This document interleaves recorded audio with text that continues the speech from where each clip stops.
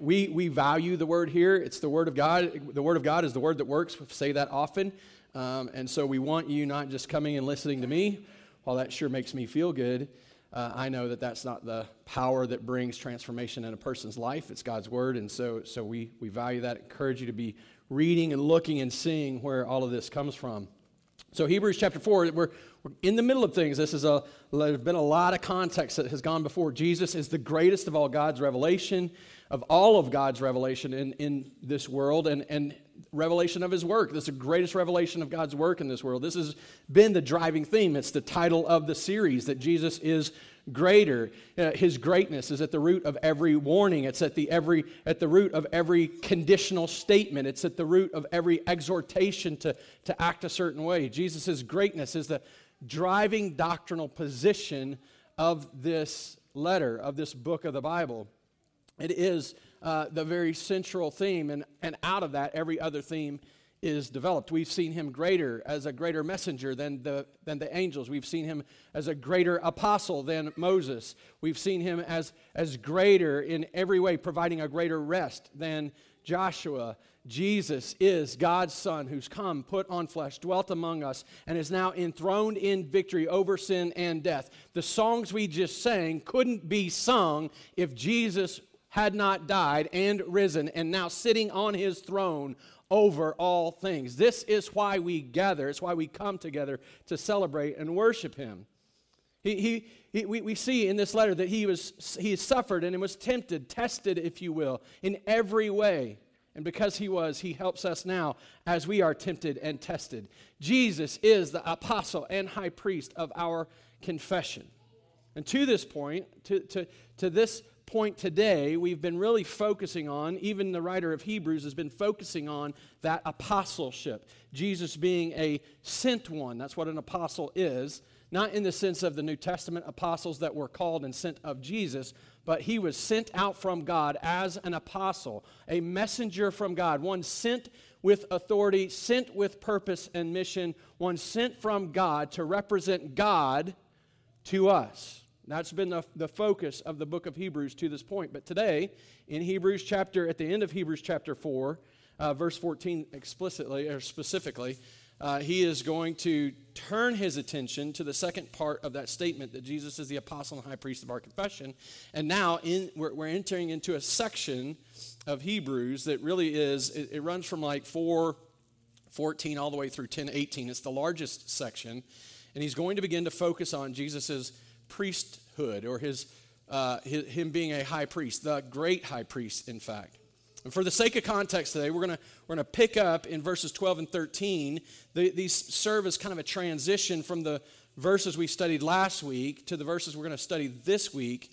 But our point of focus is really going to be in verses 14 through chapter 5, verse 10. So I'm going to go ahead and pray because we're going to break into the middle of this. I'm going to go ahead and pray. We'll read. We'll look at what it says.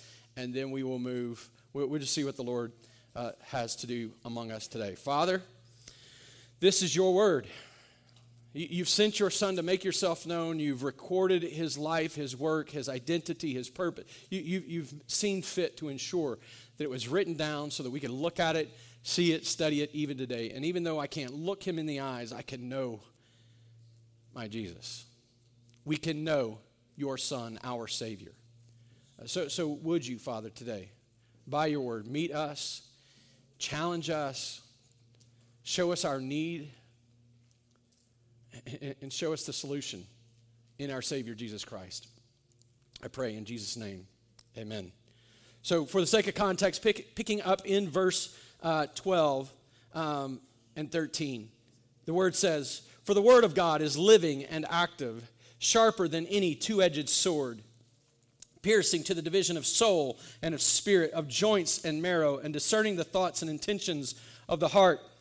And no creature is hidden from his sight, but all are naked and exposed to the eyes of him to whom we must give account." Now, as we read that, I can probably really spend at least a couple of weeks on this, but for the sake of just not losing sight of what's happening here, these transitional verses build out of what has been being said. If you look back into the beginning of chapter 4 and all the warnings that we've heard to this point, these warnings have had the don't do this, because if you drift away, there's no other hope, there's no other opportunity. It's focused on what we lose if we let go of or drift away from Jesus. And then we come to this place in these two verses where we see the Word of God, whether it's His written Word or the living Word, Jesus Christ, the man who is the Word, Jesus Christ. In either regard, they lay us bare before God.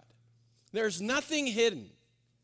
Now, I might be the weird one here, but as I imagine this, I mean, thinking of this, trying to understand what these verses are saying, I have a tendency to want to like cover myself up and all the shameful stuff, just try to cover up, because there's a reality that God knows me and all the secret things that happen inside my mind that you don't know about. He knows, He sees, He hears, He understands, He's well aware. All the stuff that happens in my heart, the devotions, the ways I want to give myself to life, all these secret hidden things are laid bare. It's like standing in front of someone just, well, as cautiously as I can, just standing in front of someone bare naked. He sees it all, every ounce of it. And in one sense, I think this is to cause us a great understanding and a sense of apprehension. Don't drift, because if you do, the Word will show it, it will reveal it. You won't be able to pretend, you won't be able to perform, you won't be able to ignore your shamefulness. Don't drift. But in these verses, these transitional verses that are going to launch us into this next section, we're also met with need. There's this deep-seated need in every one of us, even believers, even Christian people. There's a deep-seated need. Because no matter how well I do at not drifting from the Savior, no matter how well I listen to the word preached by Him, proclaimed by Him, no matter how well I listen to Jesus, believe what He says and obey what He says, no matter how good I do at doing that. No matter how good you do at doing that. The Word is always going to show us it's not perfect. It's not without fault. It's not without flaw. It's not without some failing. And it sets before us this deep-seated need. Not only am I responsible in every way to be doing all I can to follow Him, to listen to Him, to believe Him, and to obey Him, but how desperately I fall short of Him. See, it shows me this need that not only do I need God to send someone to me, not only do we need someone to send a representative to us so that we can know Him, know about Him, hear from Him, behalf.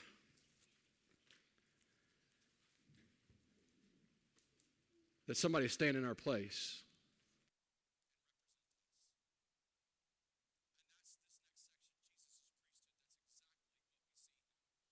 Doing. Let's keep reading. Pick it up in verse 14. Since then. So you see, these are connected immediately to those verses. Since then, we have a great high priest who has passed through the heavens, Jesus, the Son of God. Let us hold fast our confession. This is the same exhortation, the same warning, the same command that we've been given repeatedly. Let us hold fast our confession. For we do not have a high priest who is unable to sympathize with our weaknesses, but one who in every respect has been tempted as we are, yet without sin. Let us then, with confidence, draw near to the throne of grace that we may receive mercy and find grace to help in time of need. For every high priest chosen from among men is appointed to act on behalf of men in relation to God, to offer sacrifices for sins, to offer gifts and sacrifices for sins. He can deal gently with the ignorant and wayward, since he himself is beset with weakness. Because of this, he is obligated to offer sacrifice for his own sins, just as he does for those of the people. And no one takes this honor for himself, but only when called by God, just as Aaron was. So also Christ did not exalt himself to be made a high priest, but was appointed by him who said of him, "You are my son, today I have begotten you." As he says also in another place, "You are a priest forever after the order of Melchizedek." In the days of his flesh, Jesus offered up prayers and supplications with loud cries and tears to him who was able to save him from death, and he was heard because of his reverence. Although he was a son, he learned obedience through what he suffered, and being made perfect, he became the source of eternal salvation to all who obey him, being designated by God a high priest after the order of Melchizedek. Now, these verses that follow after this rendition or this understanding that God's word lays us bare, these verses that follow provide the solution. They show us the answer to the deep need that's demonstrated in those previous verses. There's no reason to try to hide and cover up because it's impossible. We can't do it. We're laid bare before him. But there is every reason to hold fast to the confession that we have made, because in it we find our greatest needs met. Because of our sin, we need God to send his messenger, and we need God to give us a representative who will stand before him on our behalf. But also because of our sin, if not for him doing this, that's the definition of hopelessness. Because of our sin, if we read the verses in 12 and 13 and imagine in any way, I can just pull myself up by my bootstraps, I could just be better at this. If we ever fool ourselves into thinking that, then we're undermining the priesthood of Christ. We're actually diminishing the reason he was sent. Jesus is our great high priest. And there is no greater high priest than Jesus, who met us in our deep need to lead us into God's mercy and grace. That's how I would summarize this passage, 4:14 through 5:10. He is our great high priest. Jesus is. And he met us in our deep need to lead us into God's mercy and grace. He met us in the depths of our need to take us to where we couldn't go on our own. This passage, it's not the first mention of Jesus' priesthood, but it is the first time that we're focusing on it. These verses open a whole new section, and as I mentioned a minute ago, that's going to go all the way through chapter 10, around verse 18. The author of Hebrews, it's not like he didn't care about the other components of Jesus' ministry, but he is focused on making certain that we understand that Jesus' work as a priest, the things that he's come to do are central and necessary for us, and they are the very core, the very foundation, the very source of our hope. And so we must pay attention. We must think clearly about these things. We must understand them and strive not to drift away, but to endure in our faith, to hold fast our confession. The exhortation, the command, the expectation of this truth is the same as it has been all the way through. Now, to defend his argument that Jesus is our great high priest, he lays out in comparison and contrasting Jesus against the Old Testament priesthood, the Old Covenant priests. And he does that in chapter 5, verses 1 through 10. And actually, if you follow it through, you're going to see him speak first about the Old Covenant priests. And he's going to list off a couple of traits or attributes of the Old Covenant priests. And then he's going to turn around and apply those same things and show us how Jesus is exactly that, but he's even greater. He's even better. He's even higher. And so we're going to walk through it. We're not going to necessarily look at that. It's called a chiasm, where there's this two ends. It's almost like an hourglass figure. So there's a truth exhibited at the top and then builds to a central truth, and then it builds out again. We're not going to necessarily follow that chiastic truth that can be seen in these verses, but we're going to see Jesus compared and shown how he's comparable to the Old Testament priests, but also how he's greater, how he's higher, how he's done what they couldn't do. And first, we see him saying that high priests are appointed. He says that in verse 1 of chapter 5. Jesus, as the old high priest, Jesus is appointed as high priest. He's like every other priest in this in this regard. He's like every other priest in this regard. He's like every other high priest in this regard. Jesus was appointed by God. It's not something he could have possibly aspired to it. He could have desired it, but he didn't take on that assignment. He didn't get into that assignment on his own. It was assigned to him. And we see this in 5:1. And every high priest chosen from among men is appointed. It's a position of appointment. It's not one that you step into. You can't apply for it and think that, oh, I deserve this and I'm going to get it, right? Like you can't work to earn it. It's something that is appointed. Every high priest, this is true of them. And what were they to do? They were appointed for a purpose. He tells us they were appointed to offer gifts and sacrifices for sins. The gifts are probably things like the grain offerings and the peace offerings, but then there was also the sacrifices for sin, and there was daily sacrifices, but there was also the Day of Atonement, and that's probably what is being focused on here is the Day of Atonement, that the high priest would go and sacrifice for his sins and the sins of the people. And that's a responsibility of the high priest. So 5:1, we see the appointment of the high priest. 5:4, no one takes this honor for himself, but only when called by God. So no human high priest ever stepped into that role except appointed by God. Jesus, same thing. He's appointed as high priest. We see this in 5:5 and in 5:10. In both of these places, it refers to us, it shows us that Jesus was appointed by God. Look at it in verse 5. And let's see. And again, in this passage, he said, nope, sorry, wrong chapter. Got to flip my page. Now, if he were on earth, come on, Seth.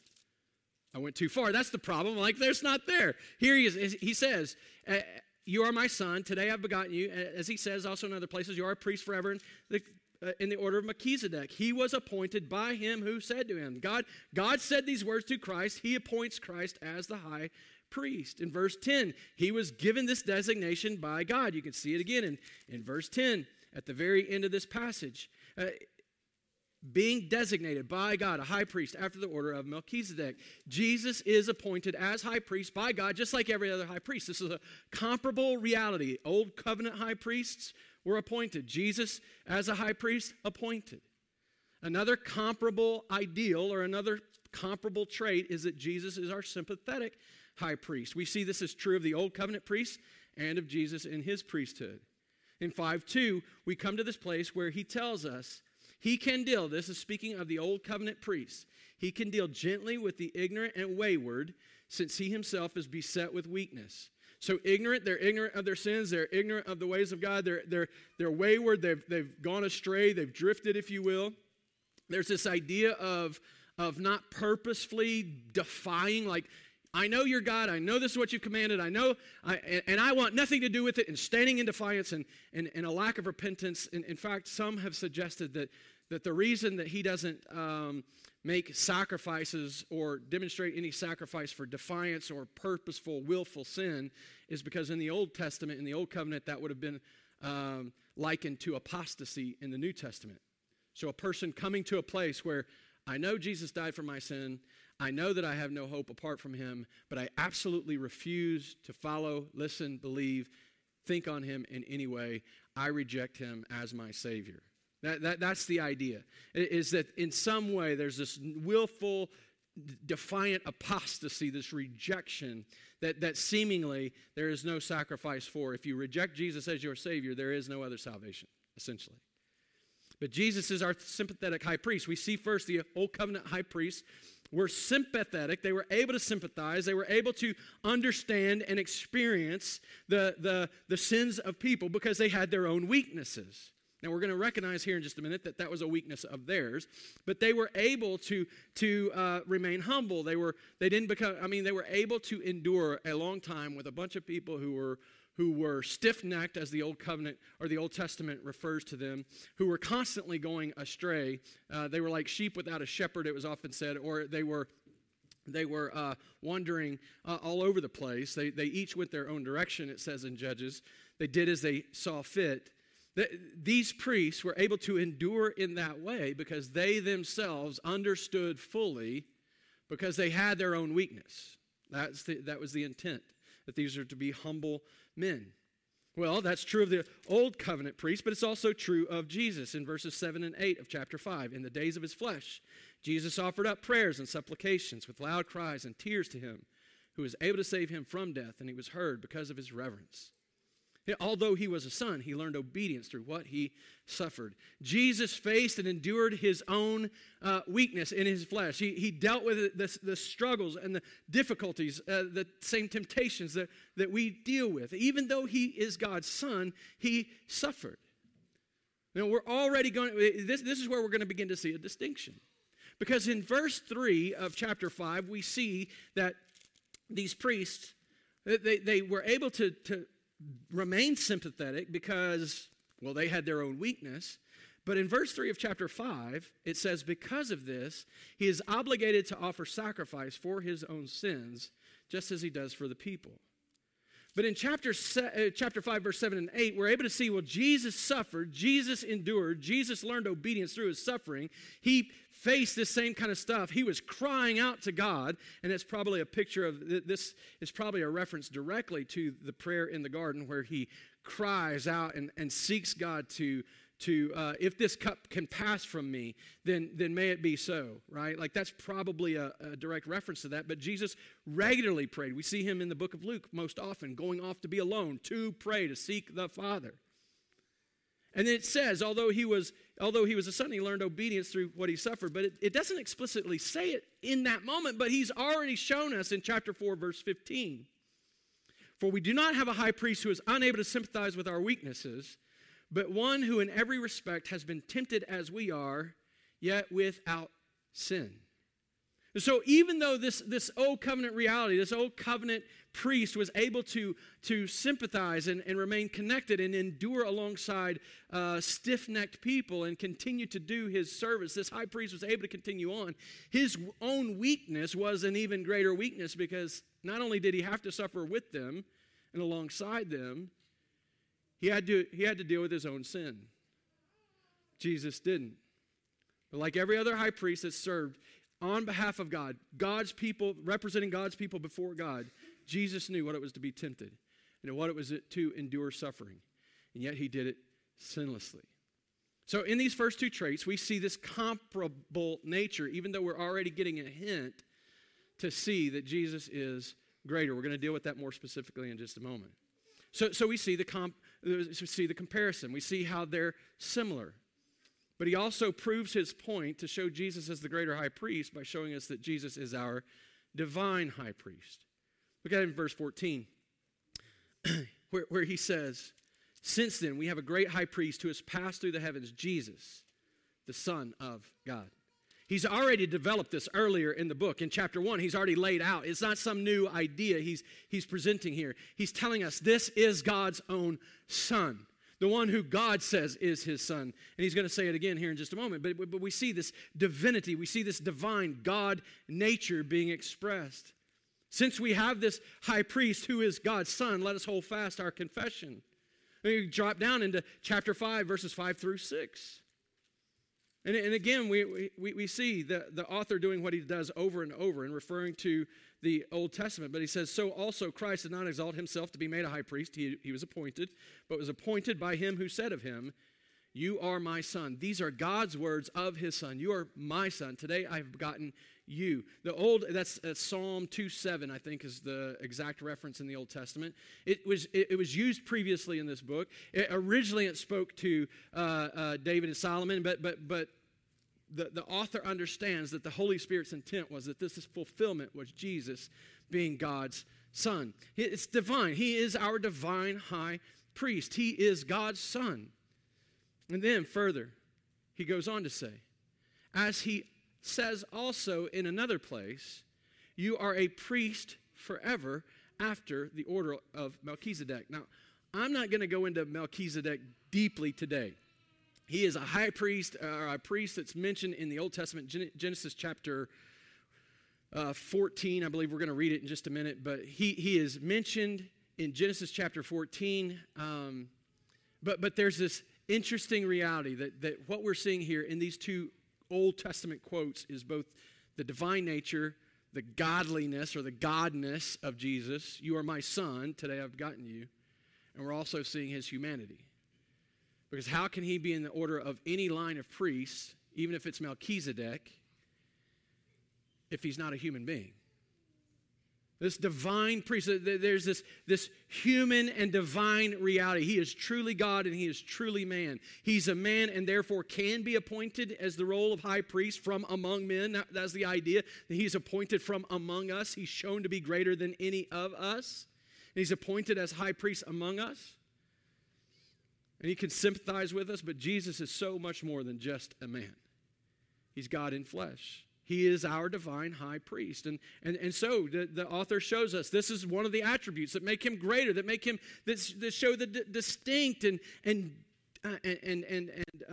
wide contrast between who Jesus is as the high priest and the old covenant high priest. Jesus is greater. There's no greater high priest. The next thing he shows us to show us the greatness of Jesus' priesthood is that Jesus is our sinless priest. We've already touched on this in verse 15 of chapter 4. You can look back if you want to. Let us hold fast our confession. Let us hold fast our confession, for we do not have a high priest who is unable to sympathize with our weaknesses, but one who in every respect has been tempted as we are, yet without sin. He never sinned. The high priests of the old covenant were able to sympathize, but they had their own sin to deal with. In their weakness led them to deeper and darker sin. They had their own issues. But Jesus never did. He endured all the same things we did, and he did it without sin. Now, this raises the question. I'm going to write about this and post it later this week on Realm and then on our Facebook page as well. This raises the question. It was asked to me earlier this week, could Jesus have sinned? Now, I'm not going to be able to answer that succinctly. I'm not going to be able to deal with that fully, but I want you watching for it later this week. But I just want to deal with it briefly here. That there have been people on both sides of this argument that yes, Jesus could have sinned, and yes, Jesus couldn't have sinned, and these are good, godly Christian men, theologians that you would listen to, believe, trust. R.C. Sproul believes he could. I'm trying to think of one who... anyway, it doesn't matter. So good, godly men have disagreed about whether he could or couldn't. And so as I answer this week for you and seek to answer that question, probably you're not going to be satisfied with the answer, right? You're just going to be able to see the debate. But here's what I want to say to you in this moment as we talk about Jesus as our sinless high priest. Whether he could or couldn't isn't really the heart of the issue. The reality is he wouldn't. You get that? He wouldn't. We're so concerned with whether he could or couldn't, and we're forgetting all about the fact that Jesus is God, and he is sinless, and so he just won't sin. His desire is for the glory of God, the glory of his Father. His whole life was given to see him glorified. Everything about him in the flesh, everything he endured, every way he suffered, all the temptations that came, all he longed for, his deepest desire was the glory of God. And so whether he could or couldn't seems to me somewhat immaterial because he wouldn't. The other thing I would suggest in this understanding of Jesus is our sinless priest is that even though he didn't sin, he can still sympathize. I've come across ideas that, well, Jesus doesn't really understand what it is because, he didn't actually sin. And I would say that's probably not true. In fact, I would suggest that Jesus understands enduring temptation and undergoing suffering far greater than any of us do. I think the reality is it's not that he can't sympathize with us. The reality is we can't sympathize with him. Because as we endure hardship, as we endure testing, as we endure the difficulties this life throws at us, every one of us cave. Every one of us crumble under the weight, and Jesus never did. When he's tempted in every way that we are, he continues to endure. He continues to go on. He continues to stay the straight and narrow path. Jesus did what none of us have ever done, and he walked perfectly all of his life. So whether he could or couldn't sin, that's not the issue. It's he wouldn't sin.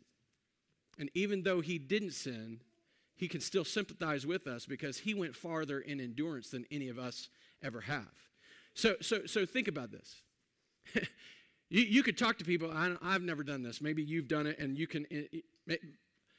I don't know, what's the farthest a person's ever run, right? Like, I can't imagine what it is to run a marathon. I'm sorry for you people who can. I mean, that to me doesn't make a bit of sense. I don't get it. It's hard for me to sympathize with that, right? But you understand what it is to run 4 miles. You understand what it is to run 10 miles. Farthest I've ever run in my life at one time in one stretch is about 6 miles. I refuse to ever do it again unless someone's chasing me. Probably even then I'm not in the shape to do it, so not going to happen. But you can understand what it is to run 6 miles. Jesus can understand what it is to endure to the point of crumbling. What we can't understand is how Jesus continued to endure. Even though he didn't sin, he still sympathizes with us. And as a result of not sinning, he shows himself to be the sinless high priest. He never had to make a sacrifice for his own sin. The next point that the author of Hebrews brings out that shows us the greatness of Jesus' priesthood is that he is our majestic high priest. The imagery all the way through this book really is about the majestic nature of our Savior. He is seated at the right hand of the throne of God. That's Hebrews 8:1 and Hebrews 12:2. In chapter 1, quoting from Psalm 45, we're reminded that Jesus' throne is established forever. That's Hebrews 1:8. In this passage, we see this imagery in chapter 4, verse 14 of verse 16, drawing near to the throne of grace. There's this imagery of the majestic nature and the majestic world that our Savior, that our high priest has led us into. In fact, even in speaking of Melchizedek, there's an imagery of the majestic nature of Jesus' priesthood. And again, we're going to deal with this more deeply in chapter 7 when we get to chapter 7. But let me just mention quickly, Genesis 14:18 is the verse that Melchizedek is mentioned, or one of the verses, and it says, and Melchizedek, king of Salem, he's a king, right? This king of Salem, literally peace, brought out bread and wine. He was priest of God Most High. So Melchizedek is a king priest. He's not just a priest, he's a king who is a priest. He is a priest who is a king. So it makes complete sense when you begin to understand the nature of Jesus' priesthood that it's a majestic priesthood. Jesus couldn't be simply in the line of Aaron because they were simply priests. Jesus has to be, and it is appointed into a priesthood that is kingly and it's majestic in nature. He is a king priest. So Jesus is appointed, he's sympathetic, he's divine, he's sinless, he's majestic, and finally Jesus is our perfect high priest. And I know perfect and sinless seem like the same thing, but they're not. Now, we think of perfection as sinless. Like we think of it in terms of, I'd never sin. But the reality is that being perfect in the text is really about being complete. It's about there's a starting point, a real starting point, and a real place of completion. And so that's the idea. Teleos, it's not just purity, it's complete. Like everything is done. Everything is complete. And verses 8 and 9 of chapter 5 give us this picture of completion. They direct us to this idea of Jesus' sonship again, but then they go further and they show us and they highlight that like every other human being, Jesus had to grow from infancy to maturity. Jesus had to start, to take on flesh. He entered the world as an infant. He had to learn to crawl. He had to learn to walk. All the stages of development that you expect your children to go through. He had to learn to talk. He had to learn to obey. And that's what these verses teach us. I appreciate Tom Schreiner's words here. He's one of the commentators that I'm studying from. He wrote, he learned how to obey in the anvil of human experience, as he experienced life day by day. In particular, he learned obedience in his sufferings. When suffering strikes, human beings are inclined to do whatever it takes to avoid it, to find another path where there is joy and refreshment. Jesus, however, learned how to trust God and do his will in the midst of his suffering. His first aim was not his own pleasure and comfort, but the will of God. The point is that Jesus completed this work. When faced with a decision, just like tomorrow morning, when you wake up, you're going to be faced with a decision. When you get out of bed, your decision is going to be, am I going to live to the glory of God today, or am I going to live for myself? And you're faced with a decision as you go to work. Am I going to work simply am I going to work as an act of worship to demonstrate and to display the glory of my God, or am I going to make my life easy and to find comfort and to build my own kingdom? We're faced with decisions every time we sit down in front of the computer and no one else is looking. We're faced with decisions every time we climb in our car about how we're going to interact with the people around us. Some of us are better at that than others. We're faced with decisions. Every decision we make, there's an opportunity to make the decision. And Jesus learned obedience. He didn't just learn it in the sense of he never knew how to do it. He experienced obedience. He demonstrated obedience. He made the right choice at every turn. He chose at every moment to honor his Father. And when he hung on the cross and he said the words, "It is finished," he's not just simply speaking of the atoning work that he came to perform. He absolutely is, but also the work that demonstrates and proves he is the great high priest is complete, because facing the greatest test of all, dying in our place for our sin, facing the greatest amount of physical suffering he had endured yet, and however it works out, the way in which he and his Father, again, it's beyond me to even describe this, but the way in which he and his Father, in some way, he becomes sin. And he and his Father's fellowship is in some way challenged. A suffering he had never known. He endured to the very end, to the moment that he breathed his last and he hung his head and he died.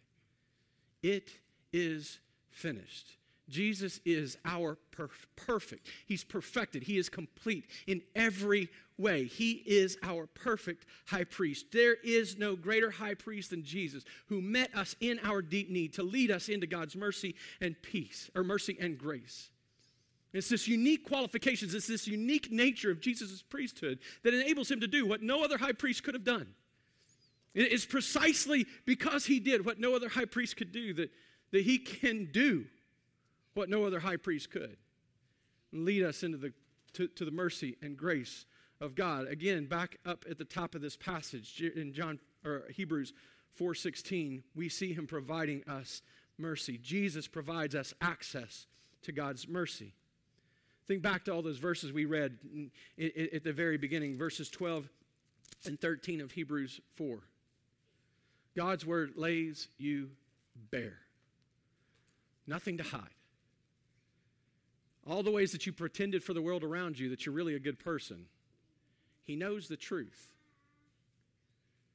You deserve his wrath. You deserve condemnation and judgment. And yet, in Christ, we find his mercy. This has already been expressed in this letter. Hebrews 2:17 says, "Therefore he had to be made like his brothers. He had to be made like us in every respect, so that he might become a merciful and faithful high priest in the service of God." So he becomes like us. He's made to be like us in a way that he has to learn like us. He didn't get put into the world as an adult. He's born as a baby so that he could live, so that he could learn obedience through suffering, so that he could face the same temptations and struggles that we face, so that he might become a merciful, faithful high priest in the service of God to make propitiation for the sins of the world. The beauty of what God has done for us is this, that God satisfies his justice for our sin in Jesus. Jesus makes a propitiation, an atoning sacrifice, a satisfying sacrifice. Jesus makes that on our behalf. He is our high priest so that we can receive God's mercy. So now as you stand before him and you read the word or you consider yourself before God and his word begins to illuminate all the failures, all the flaws, all the sin, his judgment, his justice is met in the death and sacrifice of Christ, and his mercy is given to people like you and like me. And it's only through Jesus. Jesus secures our entry into God's grace. So not only is there mercy for our sins that we've committed, but there is grace. As our lives are laid bare in light of the Scripture, we're not only shown how we have sinned and how that sin resides in us even currently, but we're shown our weakness and an inability to actually do anything but sin apart from him. Why is it that every time we face temptation that we automatically assume, well, I'm just going to try and stay away from temptation, because if I can stay away from temptation, I won't sin? How are you doing on staying away from temptation? Every decision we face is an opportunity to face temptation. It is a temptation. It is a test about who we really love, about what we really believe. If you don't understand what I'm saying, go back. I wrote it and I posted it this week on our Facebook page and on Realm, and I described that just a little bit. Temptation is not only an evil thing enticing us to do evil. Temptation, the word, is a test. It's a test. And sometimes noble things are tests. So what are you really devoted to? Things that are morally neutral are set before us. Do you love the Father? Do you love God in heaven? Or do you love the thing on earth and our flesh? This flesh we're called to put off. This we're called to be done with. Apart from Jesus Christ, all we've got is failing. But because of Jesus Christ, we not only get the transforming grace, but we get the empowering grace that enables us to live the life we've been called to live. The transforming grace in Jesus Christ, Ephesians describes it as a resurrection from death to life. You were dead in your trespasses, Ephesians 2:1 tells us. You were dead in the trespasses and sins in which you once walked. But God, verse 4 tells us, but God has made you alive and seated you in the heavenly realms with Jesus Christ. By grace you have been saved, it tells us. God's grace gives us a whole new identity, a whole new union, a whole new position in His created order. He has seated us in the heavenlies with His Son, our Savior, our great high priest. But God's grace also empowers us. We see it again displayed in this book, Hebrews chapter 2, verse 18. For because He Himself has suffered when tempted, He is able to help those who are being tempted. There's an empowering, there's a help, there's an ability that's given to us by God's grace. Not simply to recognize our sin and just say, oh, well, there's an answer for my sin. But when we're faced with those temptations, when we're faced with those testings, there is a grace that comes to us in Jesus Christ that doesn't define temptation as automatic failure. But every time we face temptation, we are by Jesus Christ, by the power given to us in Him, we are able to say yes to the right thing. Temptation is no longer a foregone conclusion to sin, but now an opportunity to worship. So it's not about avoiding temptation. It's about being given and living in the grace of God that now empowers us to live according to His commands. To live in a way, in such a way that we actually hold fast to the confession because Jesus helps us do it. So Jesus, He gives us access, provides us access to God's mercy. Jesus secures us our entry to God's grace. And Jesus is our source for eternal salvation. Look at the very end of this passage, chapter 5, verse 9. He comes and He says, and being made perfect, He became the source of eternal salvation to all who obey Him, being designated by God a high priest after the order of Melchizedek. We endure in salvation because the salvation that Jesus has provided us is eternal. It's permanent. It never ends. No other priest in any other covenant could do that work. They're constantly offering sacrifices, never getting done offering sacrifices. Jesus does His work, and it is finished. He has brought it to completion, and He sits down at the right hand of the throne of God. And He promises this eternal salvation, this eternal rest. It is finished. And in Him, it will always be finished. Suffering, the difficulties we face in this world, it's temporary. The salvation in the world to come is forever. So hold fast. It's the same encouragement, the same exhortation. Hold fast this confession. Endure in your faith. Listen to, hear, believe, and trust, and obey Jesus. Let's pray.